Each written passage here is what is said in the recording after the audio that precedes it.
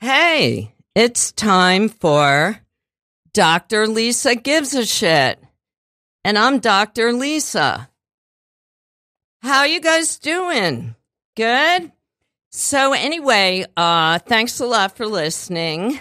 It's Dr. Lisa. It's Radio Free Brooklyn coming to you from Bushwick, Brooklyn, the greatest city in the world. Let me just get the housekeeping over with that. We are in a big fundraising push right now. Did you know that? Because everybody's been telling you about it. So we're doing a Drive to 5 campaign, and because we're going to be 5 years old in May, and the future of the station is not that stable, folks. We need money, and we do a lot of really good things, and we do music, politics, talk, comedy, all sorts of stuff. And help please keep us on the air. Go to radiofreebrooklyn.org/donate. Okay, so today's going to be a very interesting, special day. I have a really amazing performer podcast. I have his Wikipedia page. Okay. That's how I'm going to start.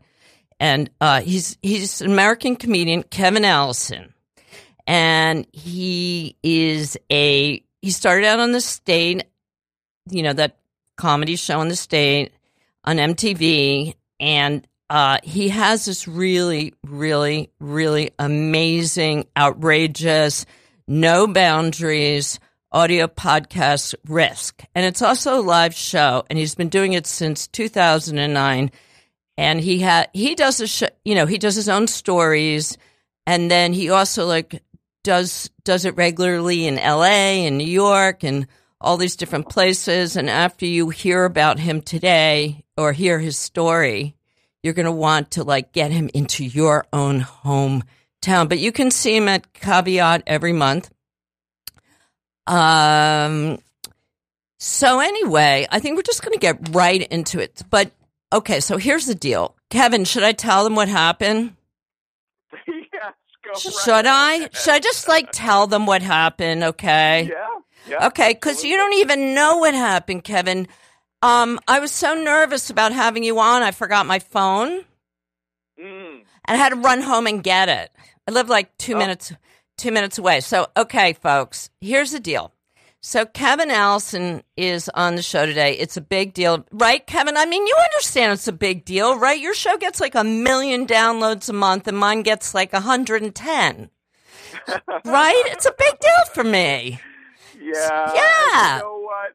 I need as much help as I can possibly get with my scheduling.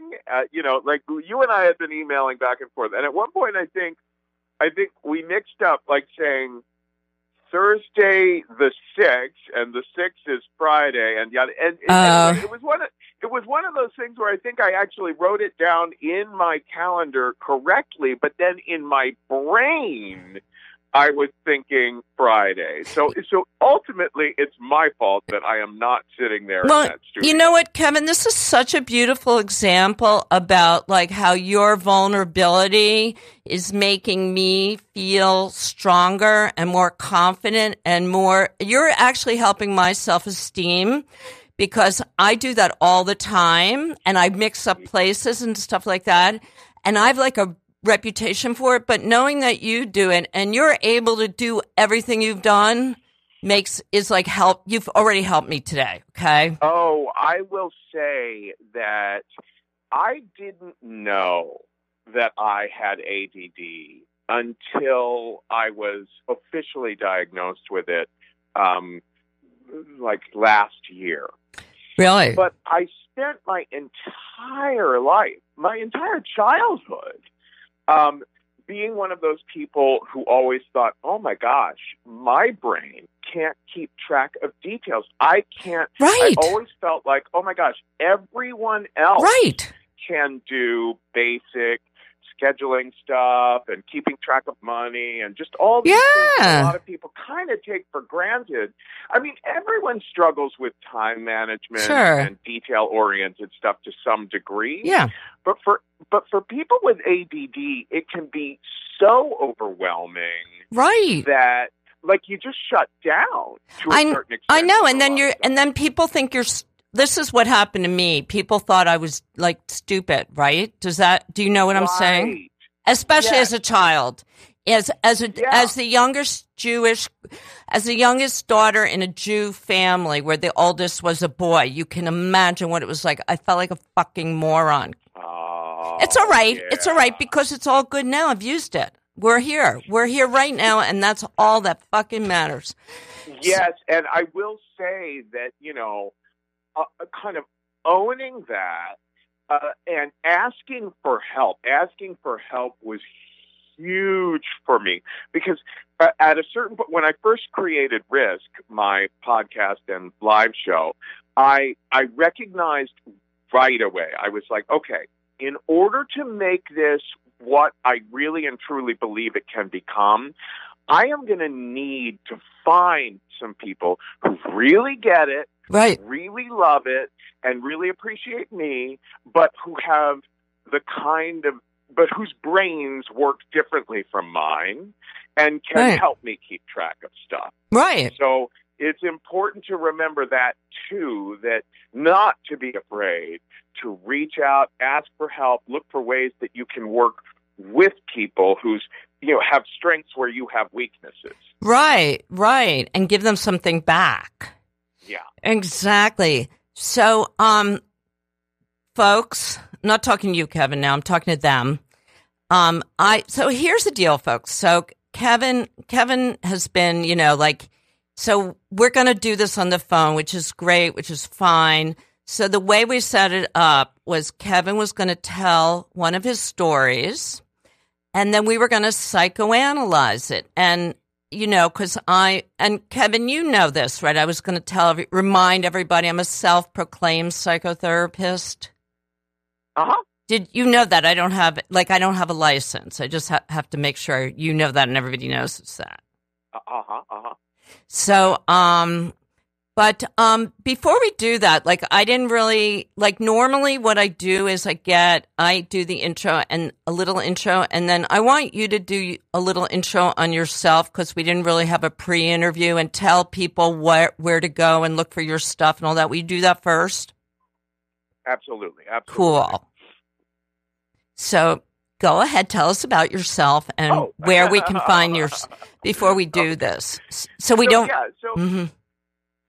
I create an audio podcast called Risk, and it's a show where people tell true stories that they never thought they'd dare to share in public. The idea is, you know, there are shows out there that are very narrative, like The Moth, or This American Life, or Snap Judgment, but all of those are family-friendly for radio, for public radio.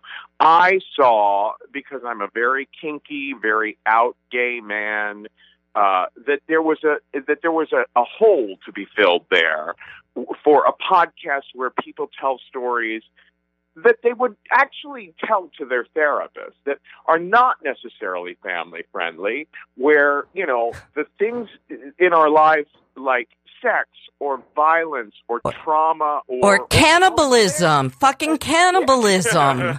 Jesus. But also very funny. Orgies. Yeah, I mean, mortifyingly embarrassing. Oh, great stuff. Are a little bit, you know, hard to you know, sometimes, you know, outrageous language and stuff like that. Well, okay, I also want everybody to know how well produced and how well thought out the show is, because it's like every story is really well thought out, and like it's really like it's so entertaining.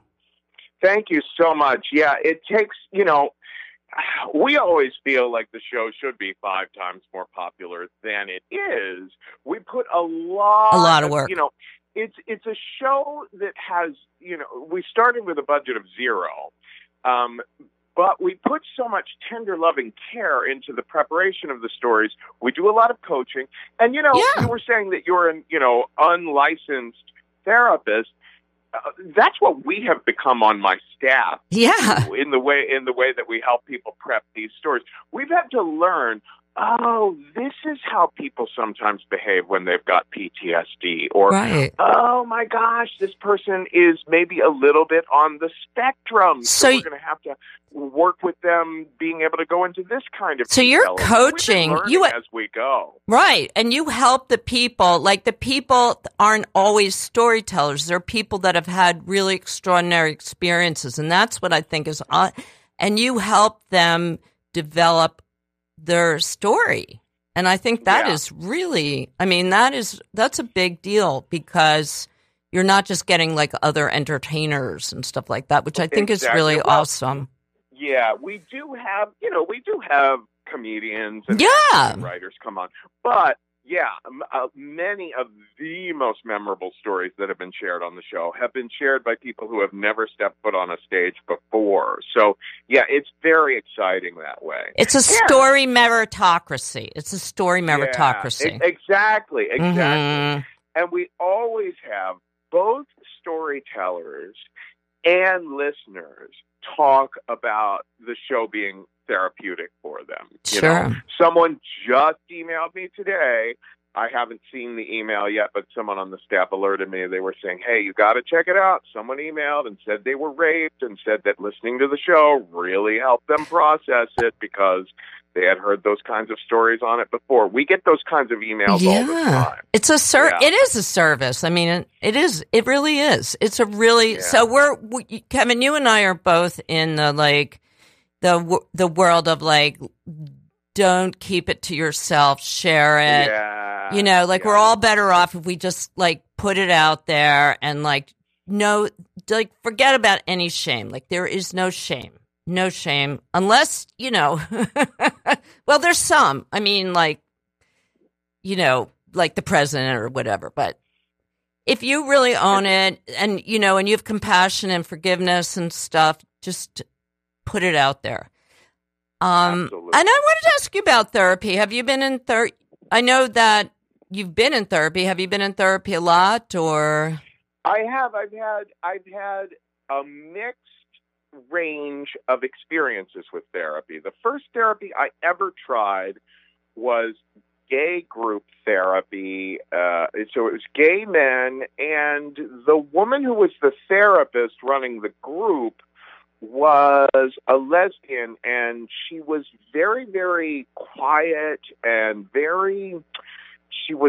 she didn't have a dominating presence in the room. Mm-hmm. And this was a very, it was kind of like the equivalent of Sanders and Warren supporters yelling at each other on Twitter. It was this weirdly acrimonious group, and it got out of control, and the therapist left us.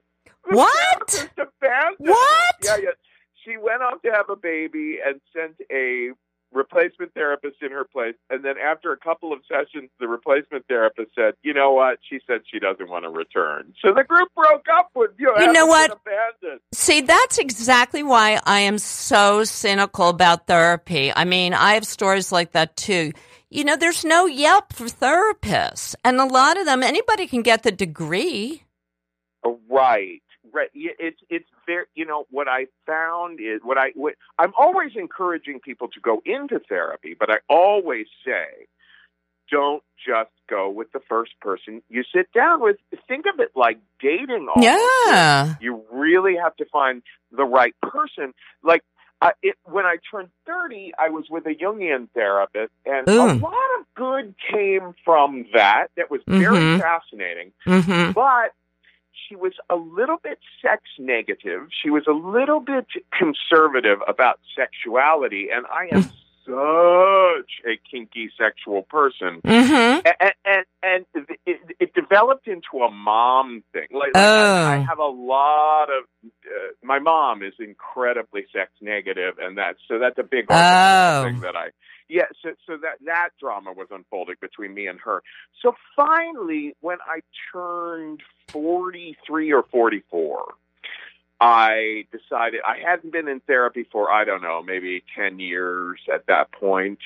Mm-hmm. But I had where I was at on my journey in kink, because I always think of BDSM, of being in the kink community and trying new things and meeting new people.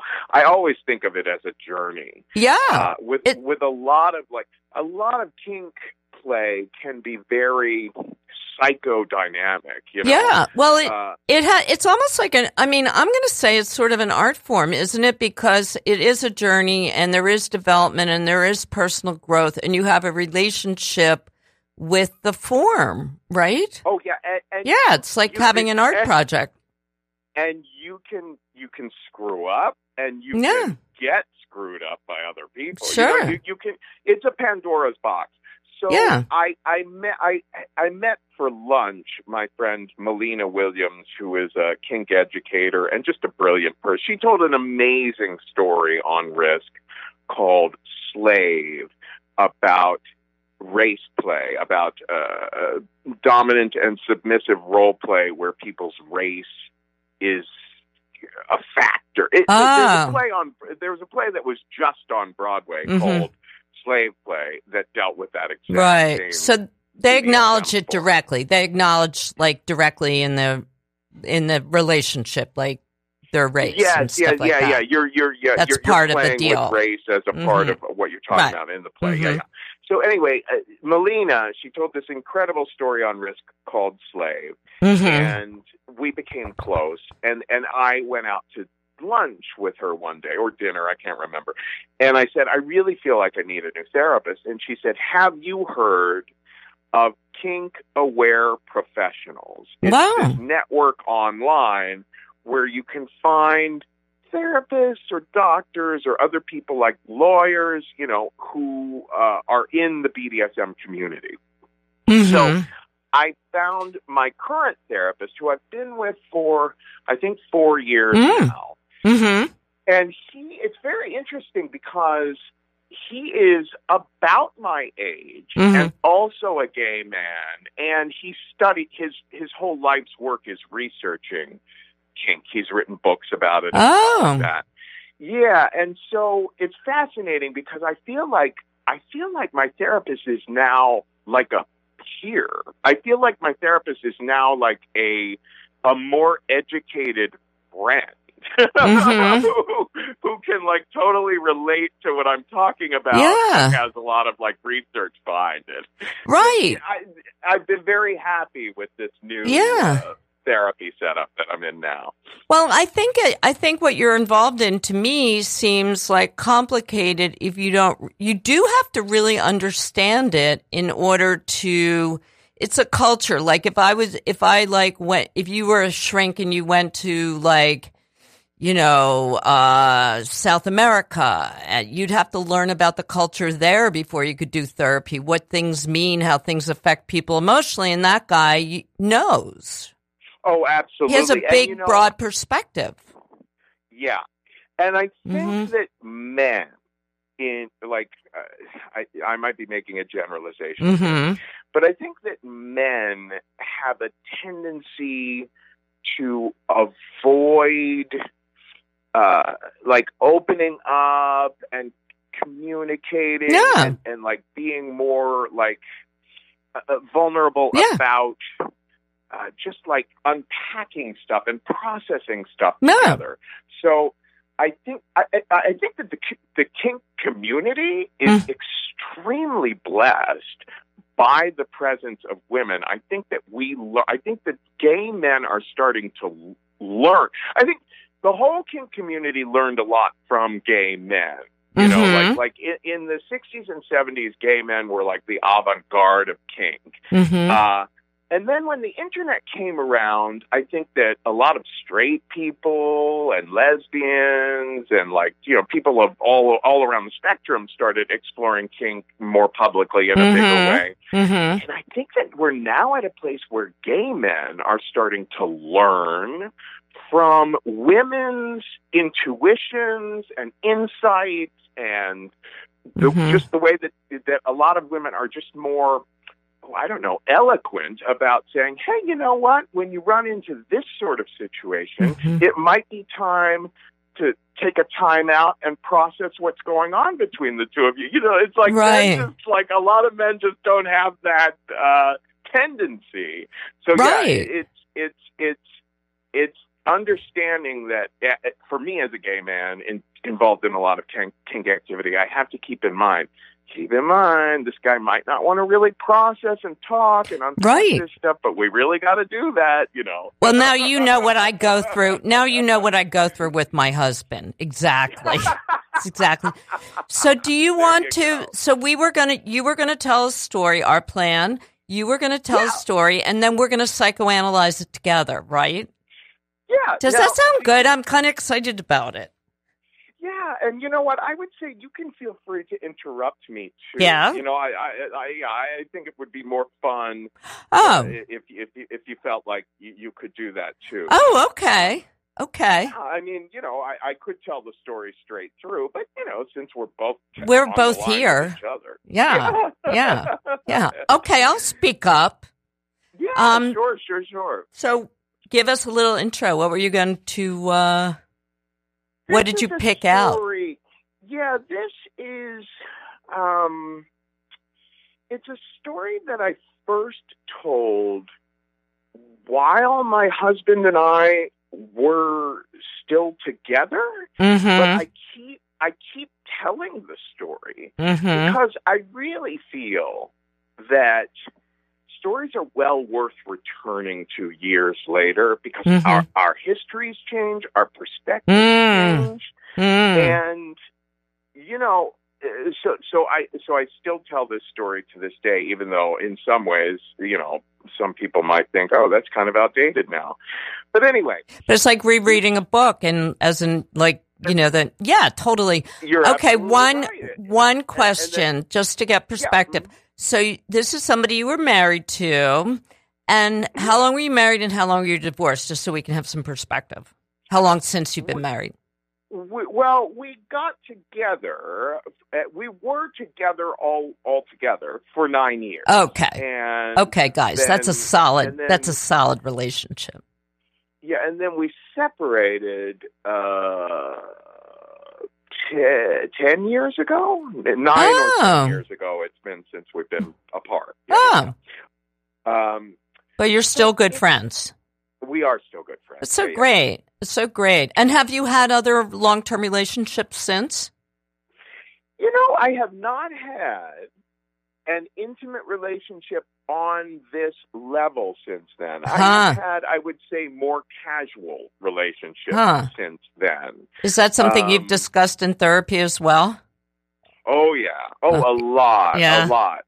I would like to have a relationship on this level of, you know, it was an open relationship that we had, but there was no, you know, it was very clear we were primary partners. You know, we didn't even think of ourselves as polyamorous, to be honest with you. We thought of ourselves as having an open relationship in that we could have sexual encounters with other people, but not really seriously dating other people. Now I think of myself as being more polyamorous, which might be something that affects, it might be that navigating that terrain of the polyamorous world and people who think of themselves that way, it might be that I and or some of the people that I have become close to since then have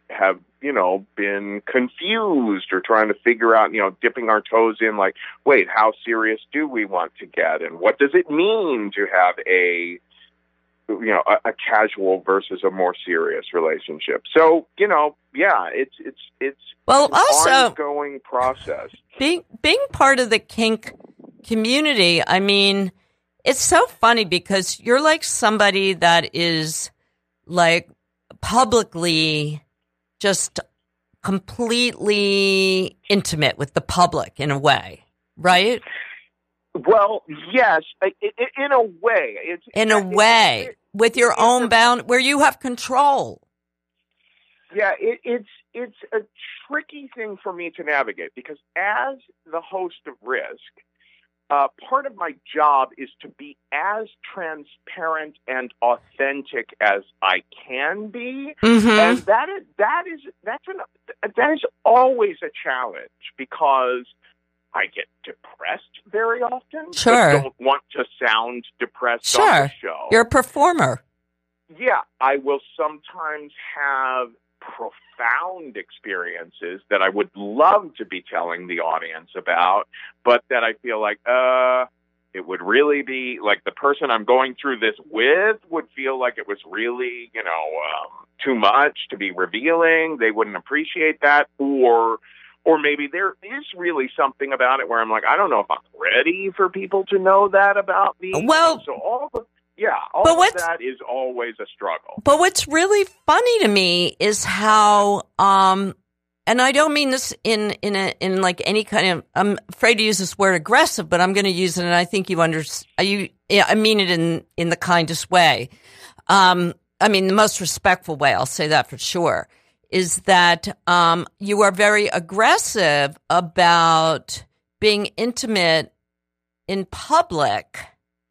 But I wonder if that's also inversely sort of uncomfortable for you when you're alone with somebody, like a performer who, like how people are so introverted but extroverted at the same time. Do you know what I mean? Absolutely. So you may be like, you may have such a drive to be intimate in public because you repress it or you're afraid or you avoid it on a one-to-one basis. Is that kind of what? Oh my God. Let me tell you, that whole like Judy Garland thing, like put me on a stage in front of 400 people and I can talk about the most vulnerable stuff. Right. The moment I step off of that stage and have to go into the green room and socialize with just like 4 or 5 people, the social anxiety. Wow. I will say that I don't know how much I buy astrology, but the description of Aquarius, I am an Aquarian, the description, this person wants to reach out to all of humanity but will keep you at arm's length. That's you. Right. Now, do your partners, exactly me. Do the people that you're dating talk about that? Do they say, like, how come you're so like this with me when you're that? Do they notice that? Oh, my goodness. Well, my husband used to be very aware, Kevin really needs to go into his own universe. Kevin really needs, like, off time where, and the thing that disappoints me the most about it, and I was confessing this to, JC Cassis is pretty much my best friend. She's the producer of Risk, and we talk. I know who. Oh, I think JC has been on your show before. Yeah, well, her song, yeah. But Chris is working with her, Chris Gersbach. The great Chris Gersbach, who we love. That's great. Anyway, so I was confessing to her the other day when we were talking that I feel bad because I'm not bipolar, but I am kind of manic depressive in mood swing. And I feel bad that the public gets positive, all very good energy, Kevin. And oftentimes the people I am very closest to, they have to deal with all my negativity, my fatalism, my depression, my, Right. And then the people who are closest to you are so annoyed. They're like, Kevin, everybody, right? God. So annoyed. It's like, you're really fun. People don't know what you're like. They think you're fun all the time. Do you question, I'm like this, and I always wonder about people who like you, somebody who I really, think like, wow, like you've accomplished so much. And I always think, like, I wonder if they feel like they're just like they're not getting it done the way I feel like I'm not getting it done. Do you feel like that sometimes? Like, do you go like, you don't like sit around going like, wow, I got a million podcasts, 1 million downloads. Oh my God. You're like, I'm fucking failing. I didn't get invited to the Kennedy Center or something. Yeah, JC talks to me about this all the time. She's like, she said, listen, there will never be an amount of downloads that you're happy with. Like, totally. You always feel like you're failing. Totally. So, yeah. I'm so happy. You don't know. I mean, I love you for saying that. I'm so happy to hear you say that. No. I mean, that's what I think. I think gratitude is actually kind of a skill. I think it's a muscle. Interesting. I think that one of the things that frustrates me about gratitude is that I feel like, kind of like, the more you meditate, the more acclimated to getting into a meditative space you become. I think the same is true for stuff like gratitude. That you almost have to kind of train your It's cognitive. brain. Cognitive. Yeah. I will say, at 50 years old, I feel like I've got a lot of strengthening of that to do. Yeah. But aren't you a little? I mean, because I'm not at the level you are, but I mean, I'm still like that. I probably would be if I ever got there. But like, don't you feel like? I think there's part of me that feels like if I give up that whatever that is, that like pushing yourself not good enough thing, that I will actually fall behind. Oh my God! I'm so glad you said that. Yeah, I was talking. This is another thing that came up in my conversation with JC just the other day. In the States, so after I graduated from NYU in 1992, my sketch comedy group, The State, got a show on MTV. So we were super lucky, super blessed. And also incredibly well respected. That's like in the, history of comedy, isn't it? I mean, it's a really important show. It is. A lot of young comedians were very, very influenced by The State. Yeah. But the thing of it was, that group, it was a group of 11. That is a huge group for a creative, supposedly egalitarian, democratic group of people. And it ran on fear. It ran. What do you mean? What do you mean? The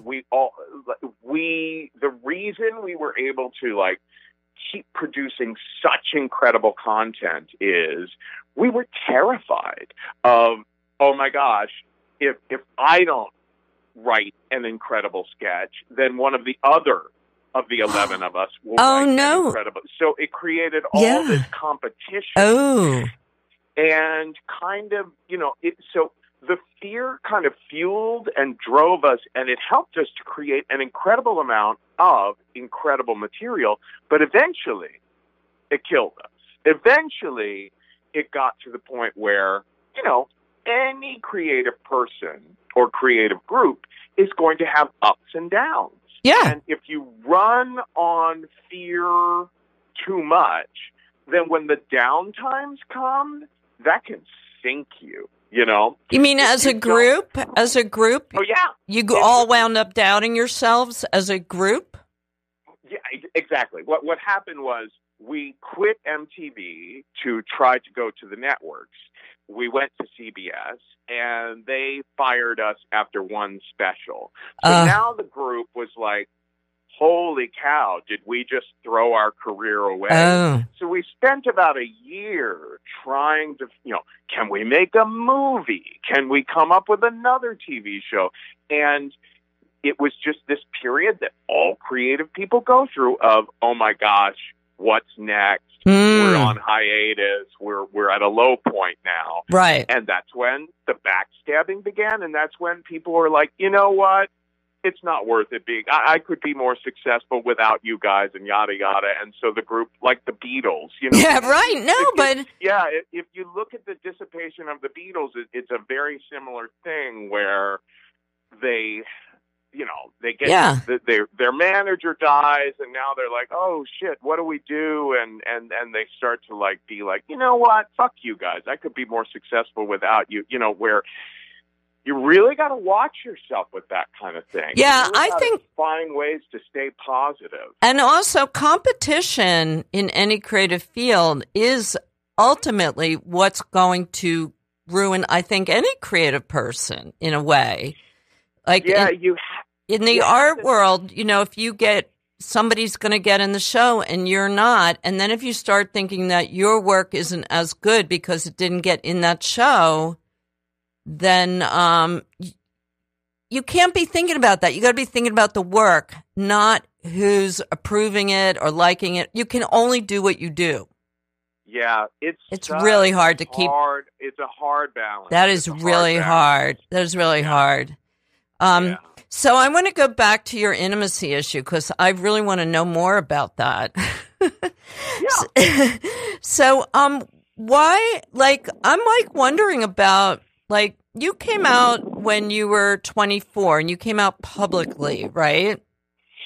Yeah, when the state was on MTV, yes, we did a sketch called "The Jew, the Italian, and the Redhead Gay," where it was the three guys playing those roles were obviously just those people, So it was a way of being letting people know I'm gay. I mean, I have this incredible history around coming out, which is one of the reasons that I created Risk, because I've been upset. I knew I was gay from the beginning of consciousness, and that created long-term trauma. I grew up in the 1970s in Cincinnati, Ohio, which at that time was incredibly conservative, very sex negative, very Republican, very Roman Catholic. But what was your family like? What was your experience at home? Well, sex was just not talked about. Sex was the shameful sort of thing that should be swept under a rug. My mom was incredibly uncomfortable, even with the word sex. I remember when I was 12 years old is when I came out to myself. When I was 12 years old, I finally said it out loud to myself. Wow. Gay. Wow. And I remember thinking, okay, when am I going to come out to my mom and dad about that? And that was 1982. Wow. Sexual Healing by Marvin Gaye was the #1 song at the time. And it was playing on the radio. My mom came in to the kitchen where my sister and I were, I don't know what we were doing, eating something. Yeah, right. She said, when that song comes on the radio goes off. On the radio. Oh man, were they religious? Churchgoers? Extremely devout. Was there hell? Was there potential hell in the atmosphere there? Oh, absolutely. Oh. Absolutely. I was raised understanding that I would go to hell.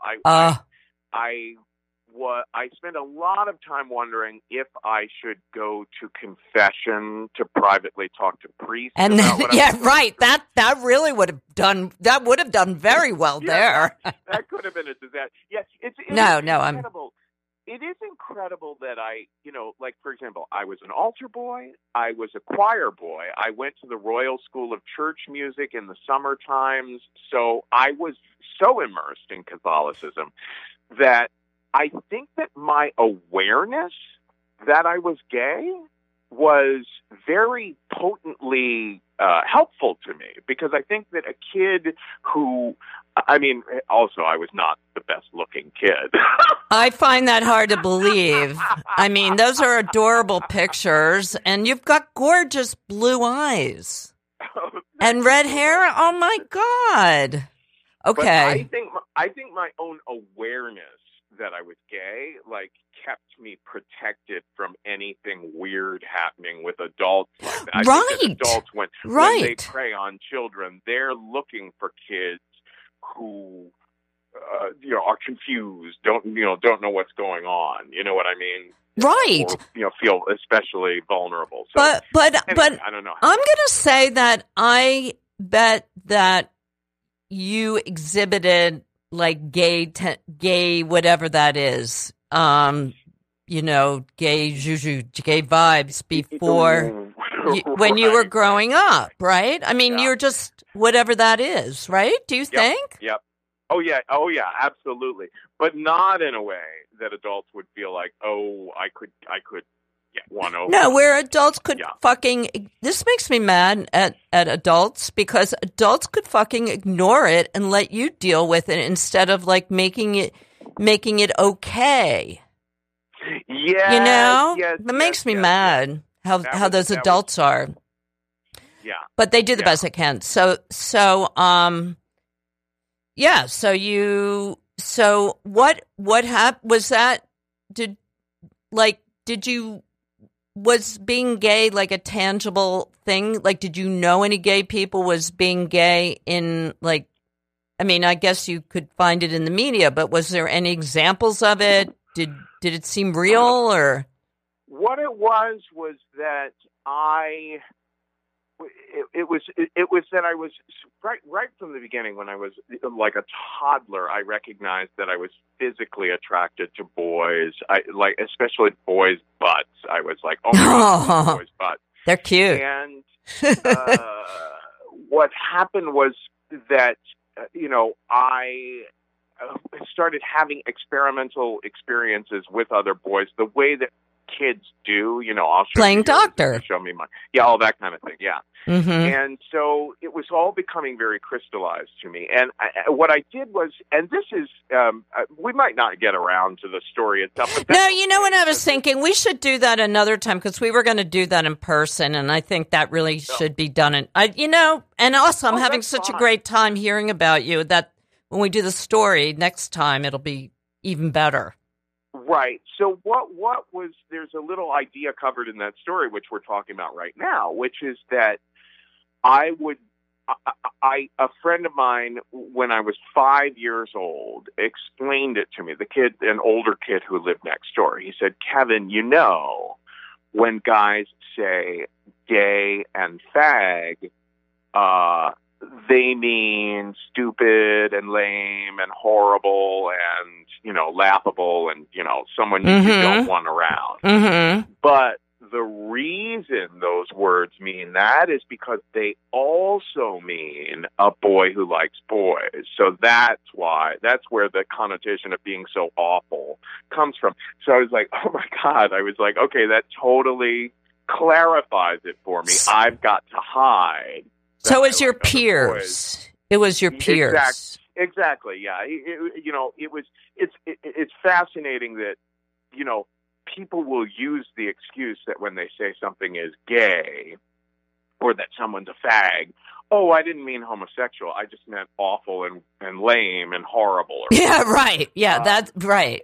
Yeah, but that's why, because people associate those things in their mind. So I grew up thinking, oh my God, if it ever comes out that I've got this thing hiding inside of me, then I'll lose my friends, I'll lose my family, I'll be an outcast. So, yeah, no, I mean, it's not even about being gay from like, it's about being different. It's about like, it could be your sexuality. It could be that you like a kid that didn't ever want to have hair and shave their head every day and couldn't help it. You know what I mean? It could be anything like that. Oh my gosh. Just being a freak. You were a freak. You were a freak in a really normal place.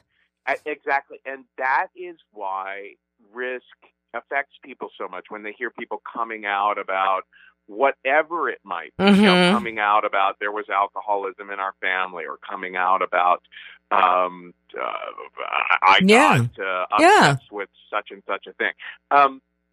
Is that people have a tendency to think, oh, I'm the only person going through this sort of thing, or oh, no one will like me if they learn blank about me. And that is, if you hold on to that kind of thinking too long and stay too secretive about anything for too long, it starts to traumatize you. It blows up in your head. It gets way bigger and out of proportion. That's why I think it's... But I have a question. I want to get your opinion on... so I have this theory, about the biology of being gay. And, I think that...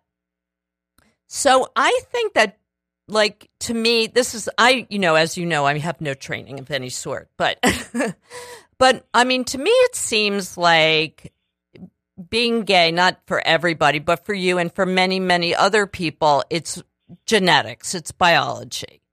So I think that, and, in nature, maybe, the cavemen, maybe gay people didn't reproduce. Okay. But I think that because being gay has been repressed for so long, a lot of gay, let's say, just to narrow it down, let's say a lot of gay men have gotten married and have families and have passed on the gay genetics. So I'm wondering, and I know brothers who are both gay and stuff like that, and so I'm wondering, do you think there's any gay genetics in your family? Do you think maybe your father was repressed or any of your relatives? Do you ever think about that? Have you thought about that? Well, some of my relatives definitely were. Yeah, I really don't.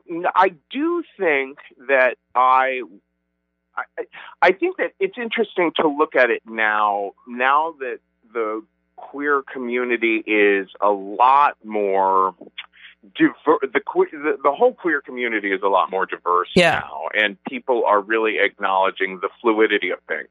I do think that there's nature and nurture involved. I do think that in my case, that I was definitely biologically gay from day one, that I came out of the womb as a little gay boy. And there's a lot of scientific material that shows that the hypothalamus is different for gay men and yada yada.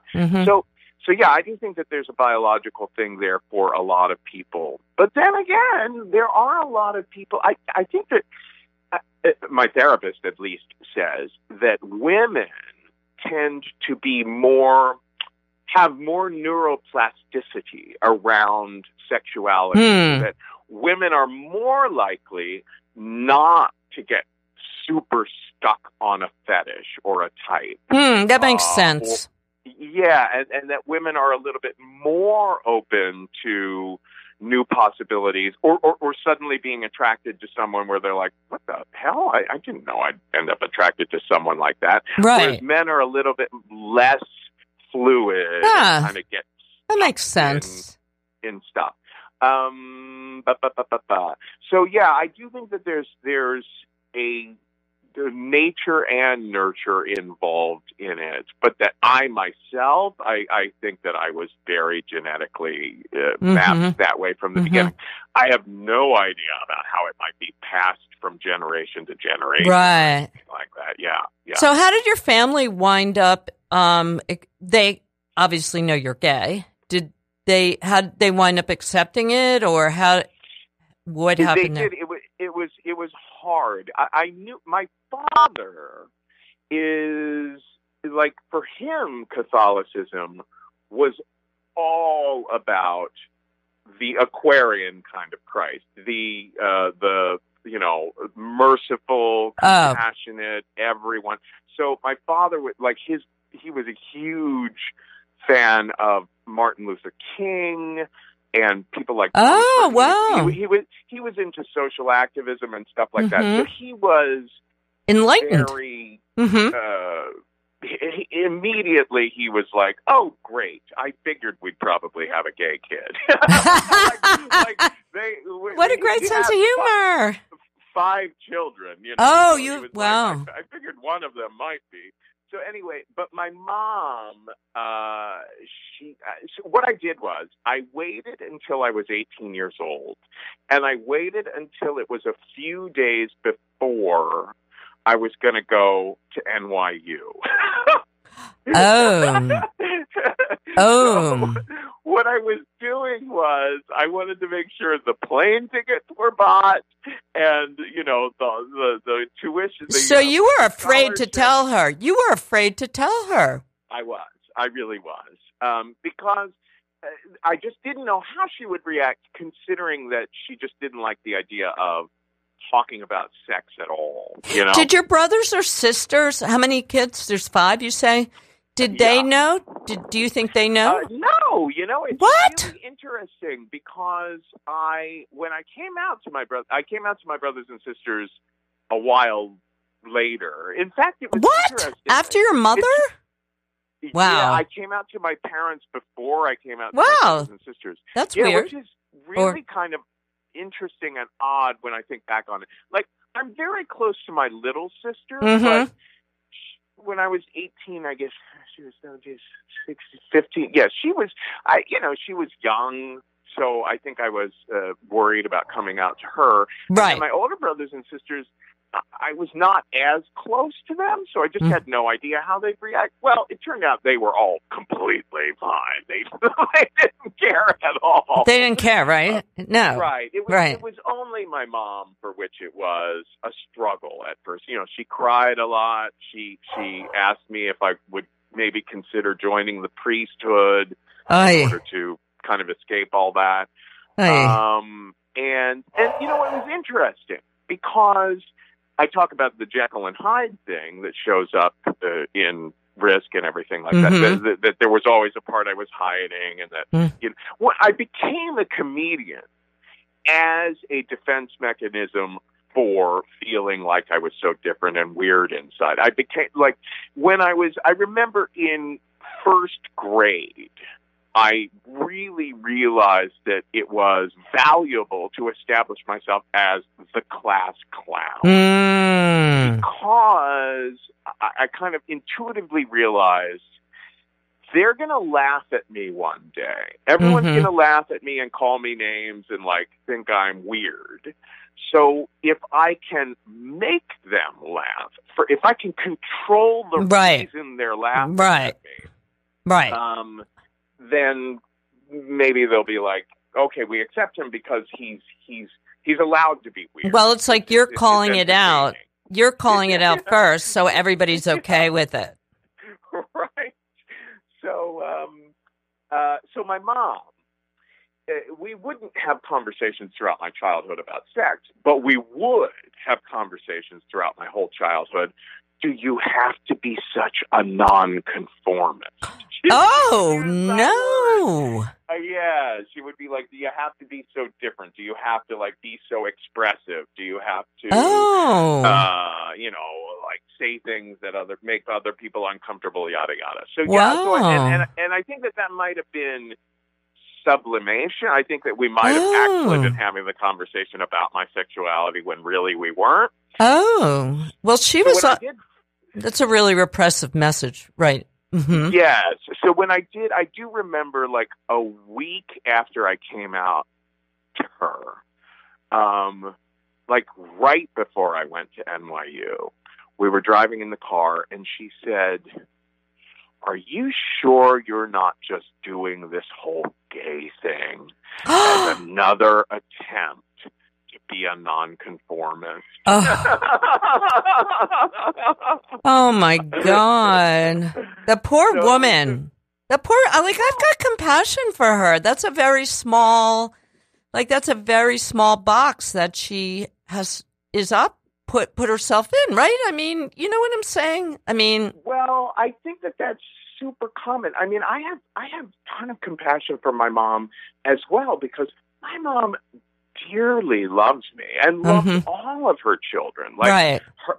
Taking care of her whole family 5 kids, everything to my mom. And so she really was concerned that being gay would be hard for me, yeah. She was concerned that people wouldn't like me because of it. Yeah. Right? And also, like, you had the vision, you probably had it somewhere in you. Like, you wound up, like, moving to New York and making so much happen. But if I was, as a mom, you would be looking at, like, a boy, and you wouldn't be imagining that. You'd be imagining him in Cincinnati and trying to get a job at, General Mills or whatever's Hallmark cards or whatever's out there. You know what I mean? Like, exactly. Yeah. So it's, I think sometimes people will share stories on Risk. Like, a woman just pitched a story to us about her mom being very overbearing and negative and critical, and then she finally decided to cut her mom out of her life. And it was a very rewarding story. I mean, I was kind of rooting for her at the end of that story that she shared, because I was like, yeah, it does really sound like you should get your mom out of your life. Yeah. Some of the nasty things her mom was saying to her whole life long. But I don't feel that way about my mom. I have very mixed feelings. I feel like, oh yeah, like you were saying before, she was doing the best she understood how to be doing. She sounds like she comes from, like, a really good place, good-hearted, a loving place. She just doesn't have, like, the range of experience to really understand what you're talking about, sort of thing. Exactly. Yeah. Which leaves a person like me, like years later when I had that Jungian therapist who was kind of sex negative and kind of reminded me in some ways of my mom, like, it leaves a person like me realizing, oh, there is still this archetypal energy in my head. There's still this super ego kind of voice that is saying, do you have to be such a nonconformist? And aren't you kind of a freak? And shouldn't you be ashamed of yourself? That's probably why sex is so much fun for you, because it's all on your terms. You don't have any frame of reference for it. It's all on, what you don't have anybody, like, it's all brand new. It was like a new thing that you could get, make your shape, right? It continues whole exploration. Like an act of rebellion to some Kevin, extent. went, I'm so sorry to interrupt you. This went so fast. Can you believe it? We have 2 minutes. Oh my God, yeah. And so fun. I really enjoyed this. So fun. So I want you to tell us, like, where we can, like, go and see all your stuff, and tell us, and then I've got to tell people about Radio Free Brooklyn. So go ahead, okay? Sure. You can find the Risk podcast wherever audio podcasts are hosted, but the best place to go is risk-show.com. And then you can find us on all the socials, Facebook, Instagram, Twitter, at Risk Show. And then on Twitter and Instagram. And you have a book. We have the Risk book, which is like some of our very best stories we've ever had on the show. You can find that at Amazon. And on Twitter and Instagram, I'm at the Kevin Allison. Kevin, thank you so much. And I'm going to I now have to do my Radio Free Brooklyn. Thank you for listening to Radio Free Brooklyn. We are the greatest station in the Western Hemisphere. We are always doing new things. Get our newsletter. We have monthly meetings and mixers, free beer, free pizza. You can find out about that at radiofreebrooklyn.org/newsletter. We also have a mobile app, so you can, like, listen to us anytime you want to and get a great mix. We have everything on this station. It's a really, really great station. And stick around, because our programming this afternoon is fabulous.